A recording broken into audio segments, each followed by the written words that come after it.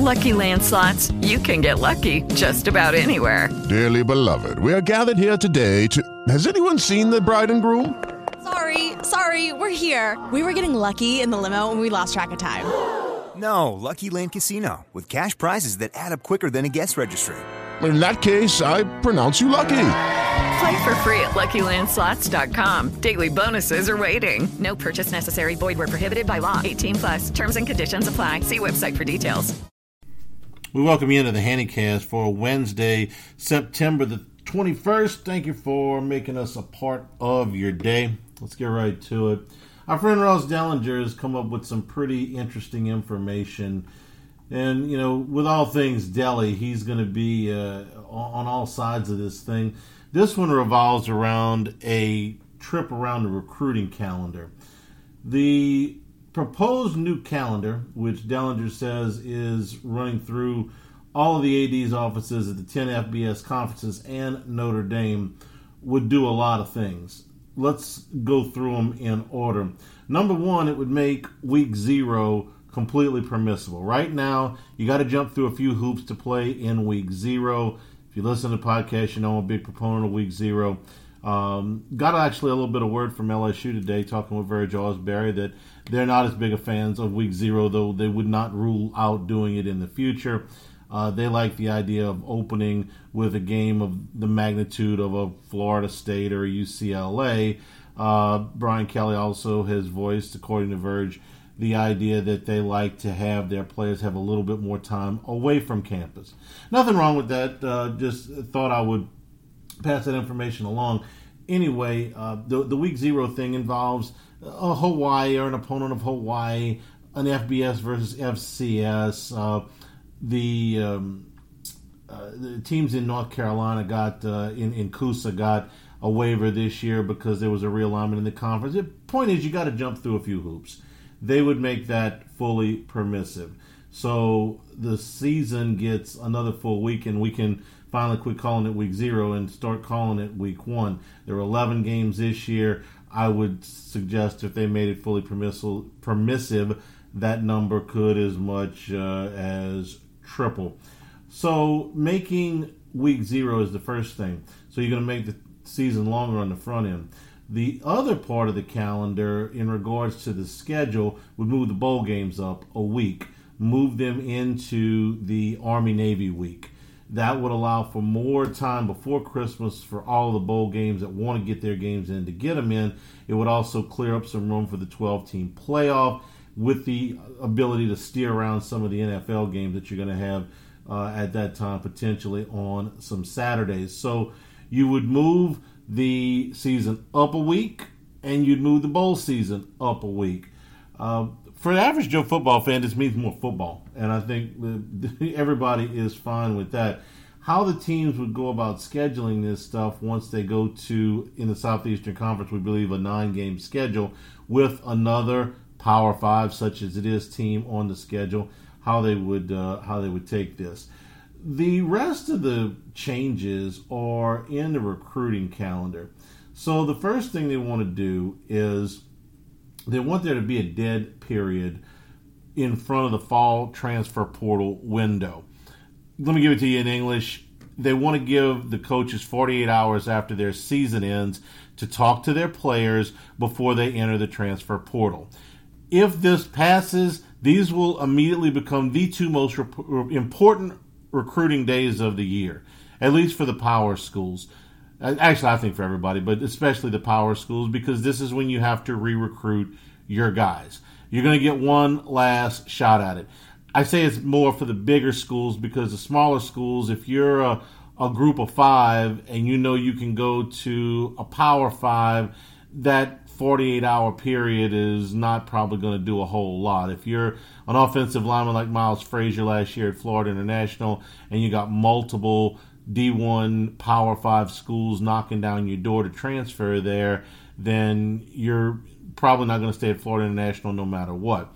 But if you're a lineman at, say, or let me do better than that, if you're a cornerback at LSU or a wide receiver at Ohio State or Georgia, and you decide you want to transfer to Alabama, well, they're going to give you 2 days to do that. Furthermore, in that time period, You can't go on to another campus to go meet a recruit at his house or the home of anybody that is on the team. So no steering around and going, oh, we're going to my friend's house. They're trying to give the coaches a fighting chance to hold on to the guys on their roster. As the rule was before they put the windows in, on a Wednesday afternoon in the middle of October, anybody could decide to transfer, put their name in the portal, and before you knew it, everything was over. This will at least give coaches a fighting chance to retain their rosters, okay? So in exchange, not in exchange that, but in addition to that, they want to kick the early sign period back 5 days. This is going to put it almost right on top of Christmas. So instead of that Wednesday, move it to the following Monday, the third Monday in December. So they want to change that as well. Again, this makes, if the first 2 days after the season are the most important recruiting days, then the next week is going to be, next 2 weeks is going to be just as important because you're going into the early signing period. They want to give you some more time to do that. So I like the idea of moving the season up. I like the idea of moving the bowl games up. I like the idea of moving more teams into the playoff. I like the idea of having 2 days to at least have a fighting chance to get your players back on campus on the teams they were the year before that. And I'm fine with, the 5 days doesn't really make any difference to me. I'll probably be at a Christmas party anyway, but for these coaches, I think it would make a difference. So we spend enough time in the media just chastising the heck out of the NCAA, and they almost always deserve it. I think these are all positive moves. I think all of these things would be beneficial to players, schools, and coaches. So, in short, I hope all of this passes. This is, by the way, as Dellinger points out, this is not the first time that the week 0 open to everybody concept has been discussed, but it is the first time they put it on paper, put it in this kind of form, and said, "Hey, members, what do you think of this?" I want to tell you about a terrific event coming up the Saturday of the Auburn game, October the 1st, benefiting the MS Society. And, always happy to help these guys out. They used to call this Bike Bash, but they're saying this is Bike Bash, but without the bikes. They're going to be at Radio Bar on Government Street, 3079 Government Street. They're going to have raffle tickets for a ton of autographed merchandise, including some stuff from Tyrann Mathieu from the Saints. Free pasta and keg beer while the supplies last. But your $25 donation will get you 3 free raffle tickets, free pasta, free keg beer. Most importantly, you're going to be helping out the MS Society. For more information or to donate, you can go to mssociety.donordrive.com. But everybody's invited to Radio Bar on Saturday, October the 1st, and it starts at 3. It will last all the way until after the game at 10. I want to talk about a few games this weekend. We're kind of critical of the schedule in the Southeastern Conference this weekend for all the way at the end of September, but I'll try to move past that and talk about the games that I do care about this weekend in the SEC. And there's a couple for sure. The first one that jumps out at me is this Auburn-Missouri game, mostly because Auburn is LSU's next opponent, but also because these are the two SEC coaches that are most on the hot seat. Brian Harsin and Eli Drinkwitz. Harsin would be right at the top of the list. We had some questions in the postgame show. If Auburn, as a 7-point favorite, were to lose to Missouri, would Brian Harsin still be the coach for LSU? And I gave a very firm, confident-sounding, I don't know, because it could very easily happen, but I don't have any information. Also, TJ Finley will be out, so Auburn will be down a quarterback. I don't think that Eli Drinkwitz would get fired on Sunday. I think if Harsin lost this game, he very well could. And the game against Penn State was so incredibly damaging. Not that it was the straw that broke the camel's back. We talked about this in the preseason. We thought that Auburn was looking to move on anyway back last January and just couldn't do it contract-wise. But they got pushed around. And if there's one thing about Auburn over the years that I think we can all agree on, it's that's no soft football team. Oh, you can beat them some years. You got, better skill position people. You recruit a little bit better. You're better at quarterback. LSU and Auburn have had some great games over the years. Not one time did I ever watch LSU and Auburn play and go, that Auburn team wasn't physical. Penn State pushed them all up and down the field. Couldn't run the football and couldn't stop the run. That is going to be as damaging as anything to Harsin. It's a proud group over there. Think about LSU fans for a second. When the offense isn't clicking, and I'm talking about overall the years, the offense isn't clicking. It's tendency to, well, blame the quarterback, blame the coach, blame the scheme, blame whatever. But when the defense is in a slump, it's just like, man, they're not tough enough. They're not playing with the kind of physicality that we expect out of an LSU defense. Auburn is the same way. Tennessee at Florida. Florida is the biggest underdog in this series that they have been since before Steve Spurrier was the coach. So you got to go all the way back into the 80s. Tennessee is a 10.5-point choice in this game. This is a matchup of two unbelievably intriguing quarterbacks. I think that Hendon Hooker is probably the third best quarterback in the SEC, which makes him a top probably 6 or 7 quarterback in the country, in my opinion. Not that I think he's a massive professional prospect. I don't expect him to be a first-round draft pick, but I just love his game at this level. I love the touchdown interception ratio, which is now up to 37-2. 37-3 since he took over the starting job last year. I love Hendon Hooker's game at the college level. Anthony Richardson's game at the college level can be dynamic, but it can have some of those drastic swings, which I'll get to in a second. But Richardson is looked at in a lot of circles as a first-round pick. So you got a tale of these two quarterbacks. Both have been, at times in their careers, spectacular, and Hooker has done it for a pretty long period of time, going back to the very beginning of last season. Here's the thing, though. Both of these guys, you could make a case, might struggle. Why? Last year, this was Hendon Hooker's worst game. He had his lowest quarterback rating except against Vanderbilt, although he didn't turn the ball over. He was 13-23 for 221, and Florida won in the game against Vanderbilt. That was his second worst game.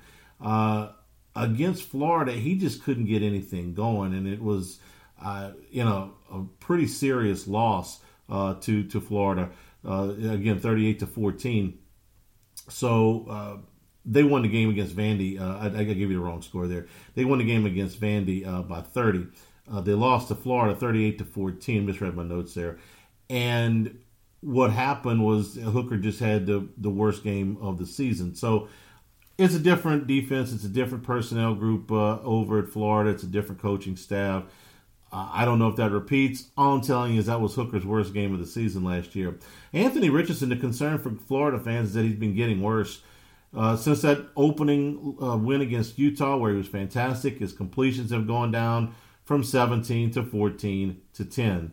Yards from 168 to 143 to 112. He didn't get sacked. He didn't throw a pick against Utah. The last 2 games, he's been picked twice and sacked once. His rushing yards have gone from 106 in the opener to 28 combined the last 2. The QBR against Utah was 95. It's down to 36 for the season. And if you think that's tough for Florida, understand that they're having a hard time stopping the run on defense, so he's not getting maybe as many reps as you want. Florida averaged 7.2 yards per carry last week and got outrushed by South Florida, for crying out loud. So these two quarterbacks, the Hooker game is so far in the past that I hesitate to even bring it up, but I thought in the interest of fairness that I would. And Richardson has been going in the wrong direction for the last several weeks. I like Tennessee to win the game. I'm waffling on the points, bro. I'll let you know it picks tomorrow if it ends up making our top 5. And then Arkansas and A&M play in Arlington.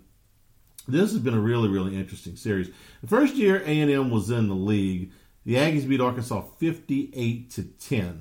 And they were going to win 9 in a row before the Hogs finally got them last year. But the last 5 years, A&M has been favored by an average of 12 points a game, and they've won 4 of them by an average of 7, and they lost the other one straight up. So this is usually a closer game than the odds makers think it is. Well, this year it's A&M -2, so I don't know. You can get much closer than that. Arkansas is 3-0, but they've had to do some hanging on against Missouri State. Had to do some hanging on the first week against Cincinnati. Allowed Spencer Rattler to get off in the game against South Carolina, but they won all 3 of them. 3-0 is 3-0. And you look across the Hog stats and you say, well, Arkansas is number 2 in the league in rush offense. That's really good. They're number 1 in rush defense. Right off the bat, I figured that this is a powerhouse team. If you're second in the league in running and first in running defense, well, then you just got to be great. Well, no, they've actually kind of struggled a little bit in these games. So you say, well, they can't throw the ball at all. No, KJ Jefferson's been all right. He's 6th in the league in pass offense. So where's the problem? Pass defense. Dead last in the league by a lot, by almost 80 yards. They're the worst pass defense team in the league. Only problem is A&M hadn't been able to throw it. Haynes King was just a mess in the first 2 games of the season. Max Johnson was somewhat better last week, but even he only completed 50% of his passes for 140 yards. This game sets up really well for Arkansas because the one thing they can't defend, A&M can't do. And if you're Jimbo Fisher and you can't go against this by leaps and bounds worst pass defense in the league and throw the ball effectively, then who are you going to throw it effectively against? So those are the 3 games in the league that I wanted to talk about. And one other one outside of the Southeastern Conference. I was looking at Washington and Stanford. If you watched Washington beat Michigan State and beat them as badly as they did, you couldn't help but notice that Michael Penix was the best player on the field. Penix, a transfer from Indiana, left-handed quarterback, just had a fabulous night. He's off to a tremendous start. So, having beaten Michigan State, Washington gets Stanford this week, where they are right at a 2-touchdown favorite. And then they play UCLA, who almost lost to South Alabama, and Arizona State, that just fired their coach, and Arizona, that barely beat North Dakota State, a powerhouse, but a powerhouse at the FCS level. Arizona was also beaten pretty handily by Mississippi State. Cal, Oregon State. Listen, wrap your head around the idea that Washington could get into November, even deep into November, as an undefeated team. Everybody in the Pac-12 is looking at USC, and the glitzy offensive numbers are why. But the Huskies don't play the Trojans in the regular season. They do have to go to Oregon in November, but could be a little bit of a run. Got a better coach, got a better quarterback. See, keep an eye on UW. And if they get blown out by Stanford this week, then forget I ever told you that. Picks tomorrow, and a look at LSU and New Mexico. That's tomorrow's Handycast. This has been the Handycast for Wednesday, September the 21st. Lucky Land Casino, asking people, what's the weirdest place you've gotten lucky? Lucky? In line at the deli, I guess? Aha, in my dentist's office. More than once, actually. Do I have to say? Yes, you do. In the car before my kids' PTA meeting. Really? Yes. Excuse me, what's the weirdest place you've gotten lucky? I never win and tell. Well, there you have it. You can get lucky anywhere, playing at LuckyLandSlots.com. Play for free right now. Are you feeling lucky? No purchase necessary. Void where prohibited by law. 18+. Terms and conditions apply. See website for details.